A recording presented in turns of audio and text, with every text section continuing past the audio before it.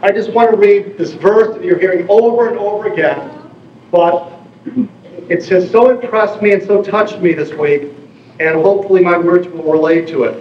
But this again is found in First Nephi, 13th chapter, 37th verse, and it begins with, "And blessed are they who shall seek to bring forth my Zion at that day, for they shall have the gift and the power of the Holy Ghost." Amazing. Amazing and great words. Now, what I'd like to do here, relate to those words, is I'd like to tell you a few fish stories, a few fishing stories. Now, amazingly, unlike most fish stories, all of these are true, okay? And I'd like to begin by reading some verses found, and there's several accounts of this, but this is found in the Gospel according to St. Mark, the very first chapter, and I'd like to start in the middle of the 14th verse, just a few verses here. And it says this, "Jesus came into Galilee preaching the gospel of the kingdom of God, and saying, the time is fulfilled, and the kingdom of God is at hand. Repent ye, and believe the gospel." Repent ye, and believe the gospel. Now as he walked by the Sea of Galilee, he saw Simon and Andrew, his brother, casting a net into the sea, for they were fishers. And Jesus said unto them, "Come ye after me, and I will make you to become fishers of men." And straightway, immediately, they forsook their nets and followed him. And when he had gone a little further thence, he saw James the son of Zebedee and John his brother, who also were in the ship mending their nets.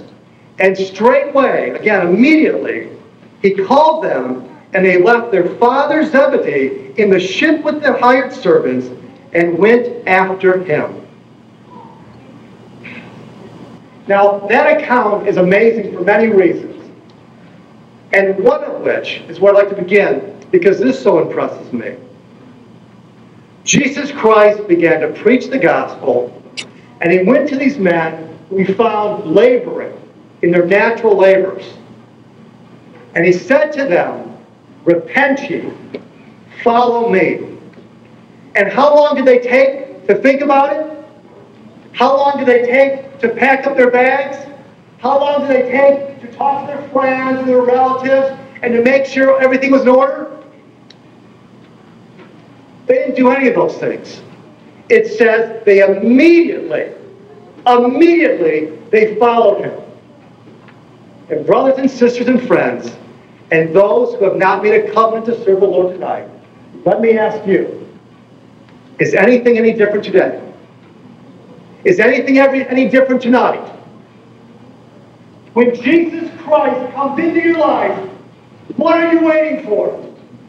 Why hesitate? Why not give your life to him immediately? Do you need to first figure out what about your job prospects? These men didn't do that. In fact, it says they left their nets. They really walked away from their livelihood. They left their jobs behind them.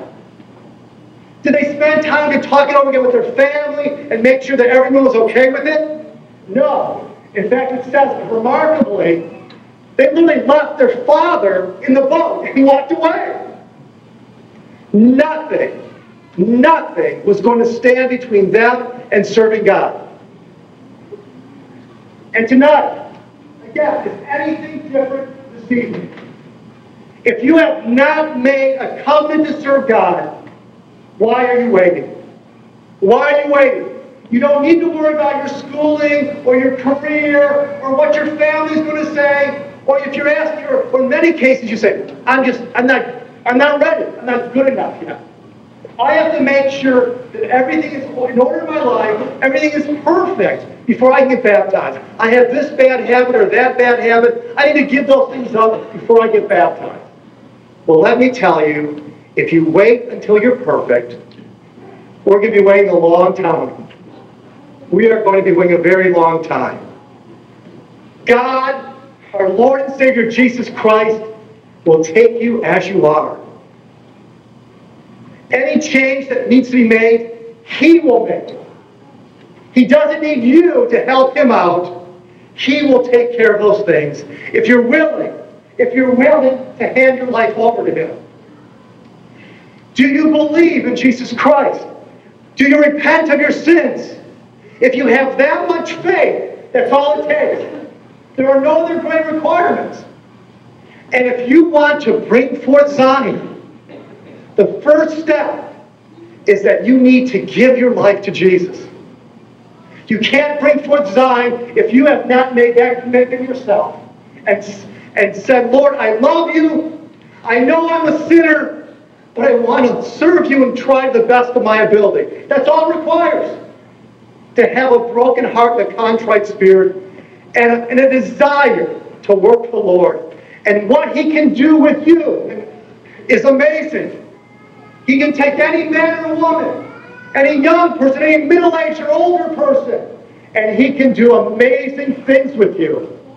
He can make you a miracle. He can use you in remarkable ways. And so, brothers and sisters, again, are those who are not brothers and sisters. My first point tonight is, why are you waiting? Leave your nets, drop them, and run to Jesus Christ. And let me tell you, you will never, ever regret that decision. It will be the best decision of your life. And for those of you who have made that decision,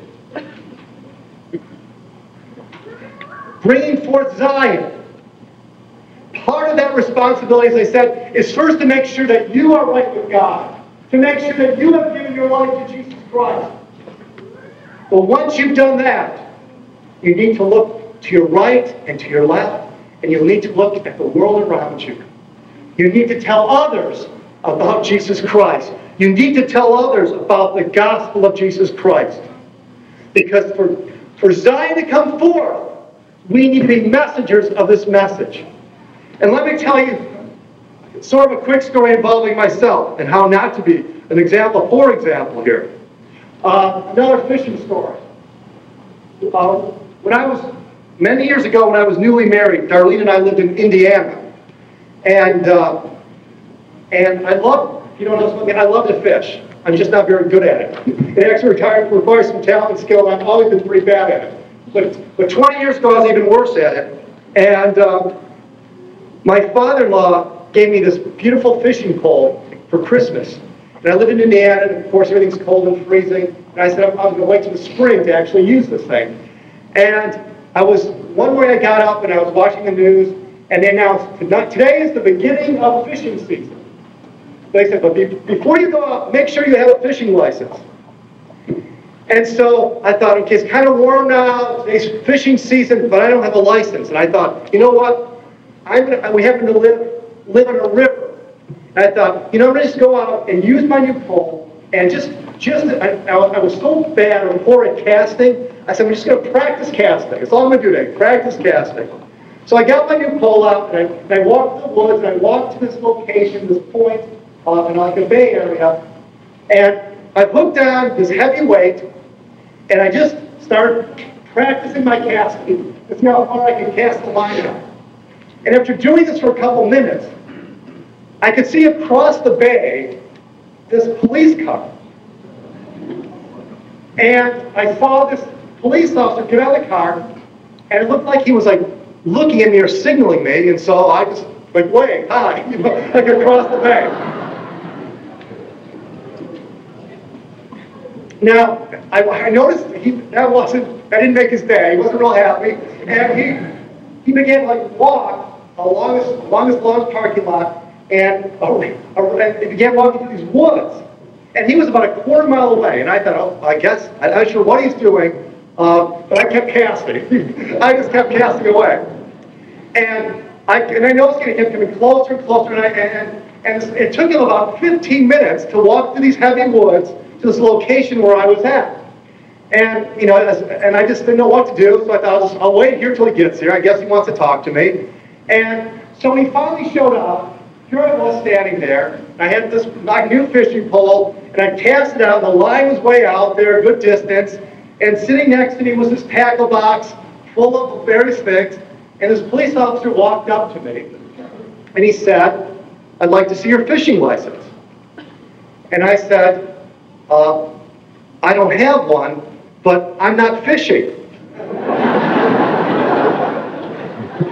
Again, make sure you follow this. I'm there, hole in hand, light in the water, fishing tackle box next to me. And I said, "I'm not fishing." And he shook his head and said, "Bring in that line, son." And so I reel in the line, and I reel in the line, and as it comes up, I said, "I was just practicing casting." As it came up, he sees this heavy lead weight at the end of my line, and I said, "See, I'm not fishing, I'm just casting." And he just shook his head, grumbled, and then mumbled something under his breath, and walked the other way. Didn't say anything. Now, the point of that story is, brothers and sisters, my question to you is, are you a fisher of men? Are you a fisher of women? Are you a fisher of your fellow mankind? Or like myself there, do you just look like a fisherman? Do you just look the part? Do you just go to church on Sunday and take up space? Do you just occasionally open up the scriptures? Or do you actively try to bring forth Zion? Do you actively care about the souls of your neighbors, than those who you go to school with, those who you work with? Because if you are a fisher of men, then let me tell you, you don't just look the part. You don't just stand there with the right equipment. You have a hook on the line. You actually take chances. You actually take the chance of failing. But you stand up for the restoration. You stand up for what we believe in. And you tell those around you who you are and what you believe. Because only then will you catch those around you and bring them into this gospel and bring them to this church. Without those things, without doing those things, this building will be empty. The reason there are 500 or so people here is because many of you are fishermen, are individuals who care about the souls of others. But let me tell you, if you've only caught one or two, you want more. We want more. The church needs more. For Zion to come forth, we need to be always casting out and trying to bring other people in. Let me tell you one more story, if you don't mind. Another story here. Because part of catching people, and again, part of this verse, I think is related to this story. Again, I fish a lot, so I have a lot of fishing stories. Darlene and I went fishing once. We actually went to northern Canada, and we went on this fishing trip, and we were in this boat in the middle of this very large lake. And out of this lake, we were actually with a fishing guide. We didn't know exactly how to catch these fish. They're very deep. They're like 50 feet down in this very deep, cold lake. And so this guide was with us. And he took us to the hot spot, okay, where he guaranteed there'd be fish. And so he brought us to the spot, and he actually set up everything for us. And he gave us the poles, he gave us the lines, and Darlene and I stood next to each other, and he said, "Drop the lines down, just drop it." And these were heavy hooks. I actually used the hook this time. This heavy line and hook, and it went to the bottom, and he said, "Just reel it up. Just slowly reel up the line." So Darlene and I are standing there in this boat, and we both drop the line. A few seconds later, Darlene says, "I got one." She brings up this large fish. And I'm like, "Oh, wow, that's great. This is fun. This will be great." We drop it. I get nothing. Drop them again. Darlene says, "Oh, another fish." Brings it up. I'm 0 for 2 now. I got nothing. Again, I'm skunked again. 3 times. 4 times. 5 times. Darlene has 5 fish. I have 0. Okay? So, of course, what do I say? Let's change spots. So, We trade places at this point. We trade places.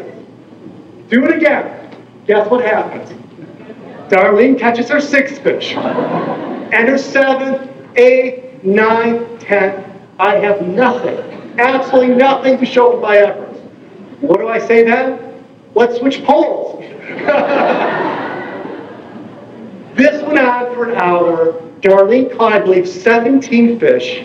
I caught nothing. Not one. Ninguna, nessuno, niente. Nothing. Nada. Not a fish did I catch. Now, I sat there over and over thinking, what am I doing wrong? And of course, I was watching her style, trying to copy it, everything was about. But somehow, brothers and sisters and friends, the fish could tell the difference between when she did it and when I did it. And there was something about her style that was different than mine and far, far more attractive than my style. And as I think about that, let me tell you this, tied again to our job, our responsibility in the church. As I told you a moment ago, we need to be out there telling people about this gospel. We need to tell our friends and our neighbors and all those we come in contact with. But the key to success is also promised in the verse I began with in 1 Nephi. Because to bring forth that day, if we are seeking to bring forth that day, if we are making the effort, what does it promise us? The gift and the power of the Holy Ghost. When Darlene was dropping that line down, there was something different about her, something more attractive about the way she did it that made it different than mine, and the fish were attracted to it. Let me tell you, that's how we need to be when we talk to our friends and our neighbors. That's how we need to be. They need to see in us a difference. They need to see in us the Spirit and the power of God, the Holy Ghost and the Holy Spirit. They need to see that we are not just like any other church. We're not just like everyone else. And why we're different, it's not because we're so good at it ourselves. It's because we have been baptized and we have been given this beautiful, remarkable, amazing gift, the Holy Ghost. And that changes everything. That changes everything about us if we allow it to. What was once black becomes white. The way we thought before disappears if we open ourselves up to that Spirit. And what I want to encourage you to do is in the future, if you're afraid to talk to somebody, say to yourself, it's not going to be me who's doing it. It's going to be the Holy Ghost. I'm going to trust that God will give me the words. I trust that they will see the Holy Spirit in me. And it's not going to be because I've memorized every scripture, every word. It's going to be because God's Spirit is talking to them. If they see that, they'll be touched, and they'll want to know more, and they'll want to come and visit my branch or my mission. That's what I ask of you tonight. If you seek to bring forth Zion, open yourself up to the Spirit, and God will touch you, God will use you, and God will bring visitors to this church. And when they come here, I hope they see the love that we have here, and even more the Spirit, because it's been multiplied by every person in the room. It won't just be your piece of the Spirit of the Holy Ghost. It'll be multiplied by 10, 20, 500, however many people there are. And what I love about the Scripture, when Jesus told these men that he was going to make them fishers of men, he made them a promise. I said there's 3 versions of this in the Scriptures. And in the version in Luke, he says this. He says, "Fear not, from henceforth thou shalt catch men. Fear not, for thou shalt catch men." So the promise to us is not only will be fishers, he will supply the hook, the bait, and he promises us, if we trust and rely on him, you shall be successful, you shall bring men and women to this church, and you shall receive so many blessings because of it, and you shall help to bring forth Zion. May God bless each and every one of you. You can connect with the GMBA on YouTube, all major podcast platforms, and Instagram. There are links in the description. Make sure to like and subscribe, leave a comment, and share this with someone you know. Thank you.